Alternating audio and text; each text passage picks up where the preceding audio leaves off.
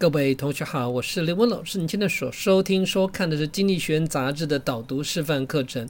今天挑选的主题出自于 Leaders 栏目下面5篇文章当中其中一篇，他讲到中美冲突下我们很多其他国家到底要不要选边站。虽然这个次标题叫 Free Not to Choose， 跟中国中间的竞争关系，他用一个字叫 Rivalry， 这个字超级重要的。Rival 就是对手，那 Rivalry 加 ry 是干嘛呢？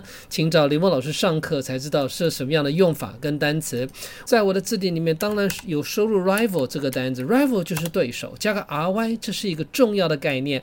来找我上课我就跟你做说明。不过在进入我们的课程简单介绍之前，各位要先听一个重要的事实啊，就是经济学人杂志林峰老师已经讲解了2086篇文章了，8年多的时间。每次想想看到2022年的时候，我讲解的时间可能就超过了10年了。这10年时间让我讲解经济学人文章能够不断的往前推进。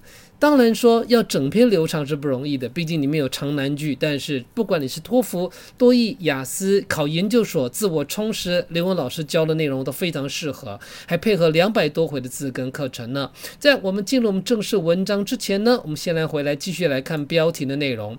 总之在中美冲突情况下，美国不应该强迫我们的亚洲盟友 pick side， 就是选边站。但不管怎么讲 Joe Biden wield more influence， 如果说他就算要求的不多，他会要求我们做一些表态吧，这代表他影响力会不断的展现。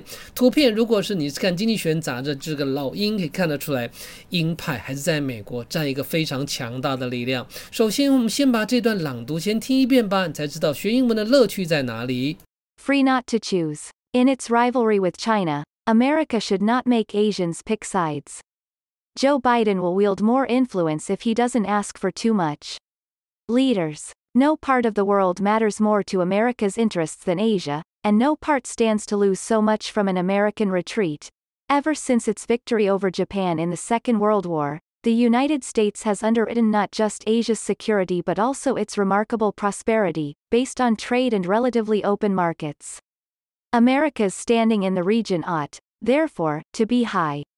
Yet 4 years of Donald Trump have damaged it, and prompted some Asians to ask how sensible it is to rely on America to uphold the international order in their region. Mr. Trump's people understood one big thing, that authoritarian China poses a direct challenge not only to American supremacy in the Western Pacific but also to the economic order that it has underpinned. The good news is, given China's pushiness in the South China Sea, its nibbling away at India's territory in the Himalayas, its belligerence towards Taiwan, its repression in Xinjiang and Hong Kong, its reluctance to open its own market and its habit of attaching strings to development aid, none of China's neighbors wants it to call all the military and economic shots. The bad news is, even with a new American administration in place, it will be difficult to persuade those neighbors to do anything that will rock the boat, given China's growing clout and America's diminished standing. In fact, the trick for President Joe Biden will be to restore faith in America without asking Asian countries to take its side openly against China.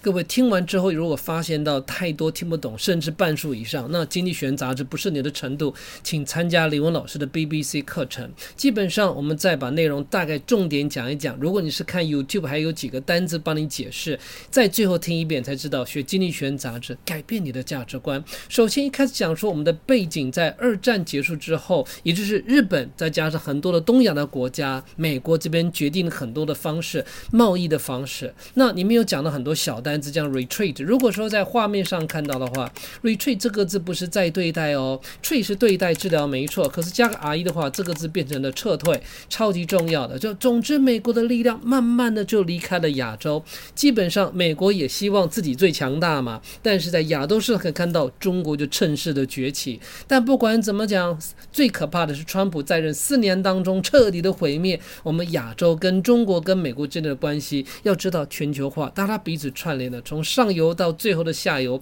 我们全球就是一个完美的供应链。这时候我们可以发现到，完全要靠美国来依赖这个秩序，在美国的川普的施压之下，很多的信任关系被打断了。这是第一段大概讲的重点。第二段可以看到川普呢不断的强调一件事情，说集权的美国不更正集权的中国。集权这个单字也是超酷的，在荧幕上可以看到 AUTHOR 这个字在英文叫作者，如果你是用听的话 author authority authorities concerned authorize 都超级重要的，甚至今天的 authoritarian。 集权的中国基本上不只对美国的霸主地位，也对我们整个经济世界的秩序产生相当大的动荡。不过好消息是就算在中国大陆发生那么多的行为，不断的在南海攻城略地，不断的吃掉在印度喜马拉雅山的领域，甚至对中国的好战行为，新疆的压迫，甚至香港的收回，但不管怎么讲也不愿意开放自己的市场，甚至他在发展方面还加了一个字叫 add attaching strings。 string 各位一定不明白，吉他有6根那个噔噔噔噔，那个叫弦呐，这个叫做附带条件。反正听林文老师讲解才知道，总之其他国家也不愿意就算真正的从事军事行为或经济上面开第一枪。而且再加上坏消息，不管怎么讲，要说服各亚洲国家去做任何事情，整个翻盘也不容易。毕竟中国大陆越来越有相当大的影响力量。各位有没有听过云这个字啊？云叫做 cloud， 可是我们加上一个 t 的之后呢，就变成影响力量啦。林文老师换一个字典就里面就没有收录，我们在字典上来看看的说法，你才知道什么叫做 cloud。 这个字也发音也非常的特别，让各位同学知道。我们先听看它的发音，如果各位没听到，我就念了 cloud， 就是权势跟影响力。简单来说，我们现在看到了中国不断的崛起之后呢，美国的影响力量也慢慢式微。最简单就是世卫组织，我们后来看看在世卫组织跟联合国，美国怎么把地位夺回来，甚至在亚洲国家能够重拾信心，这是我们现在到未来所看到的。但不管怎么讲，中美冲突定了。林文老师的说法很简单，美国在拜登上任100天之后的死亡人数因为新冠病毒达到50万人，这笔仇将由谁来报呢？这笔债由谁来还呢？今天经济学人文章让各位看到，从事真深度学习才可以学到更多的内容。总之找林文老师上课吧，一年2400块，一个月平均才200呢。我8年来没有调整费用。我们把这一段再听一遍吧，拜拜。 Free not to choose. In its rivalry with China, America should not make Asians pick sides. Joe Biden will wield more influence if he doesn't ask for too much. Leaders. No part of the world matters more to America's interests than Asia, and no part stands to lose so much from an American retreat. Ever since its victory over Japan in the Second World War, the United States has underwritten not just Asia's security but also its remarkable prosperity, based on trade and relatively open markets. America's standing in the region ought, therefore, to be high. Yet 4 years of Donald Trump have damaged it, and prompted some Asians to ask how sensible it is to rely on America to uphold the international order in their region. Mr. Trump's people understood one big thing, that authoritarian China poses a direct challenge not only to American supremacy in the Western Pacific but also to the economic order that it has underpinned. The good news is, given China's pushiness in the South China Sea, its nibbling away at India's territory in the Himalayas, its belligerence towards Taiwan, its repression in Xinjiang and Hong Kong, its reluctance to open its own market and its habit of attaching strings to development aid, none of China's neighbors wants it to call all the military and economic shots. The bad news is, even with a new American administration in place, it will be difficult to persuade those neighbors to do anything that will rock the boat, given China's growing clout and America's diminished standing.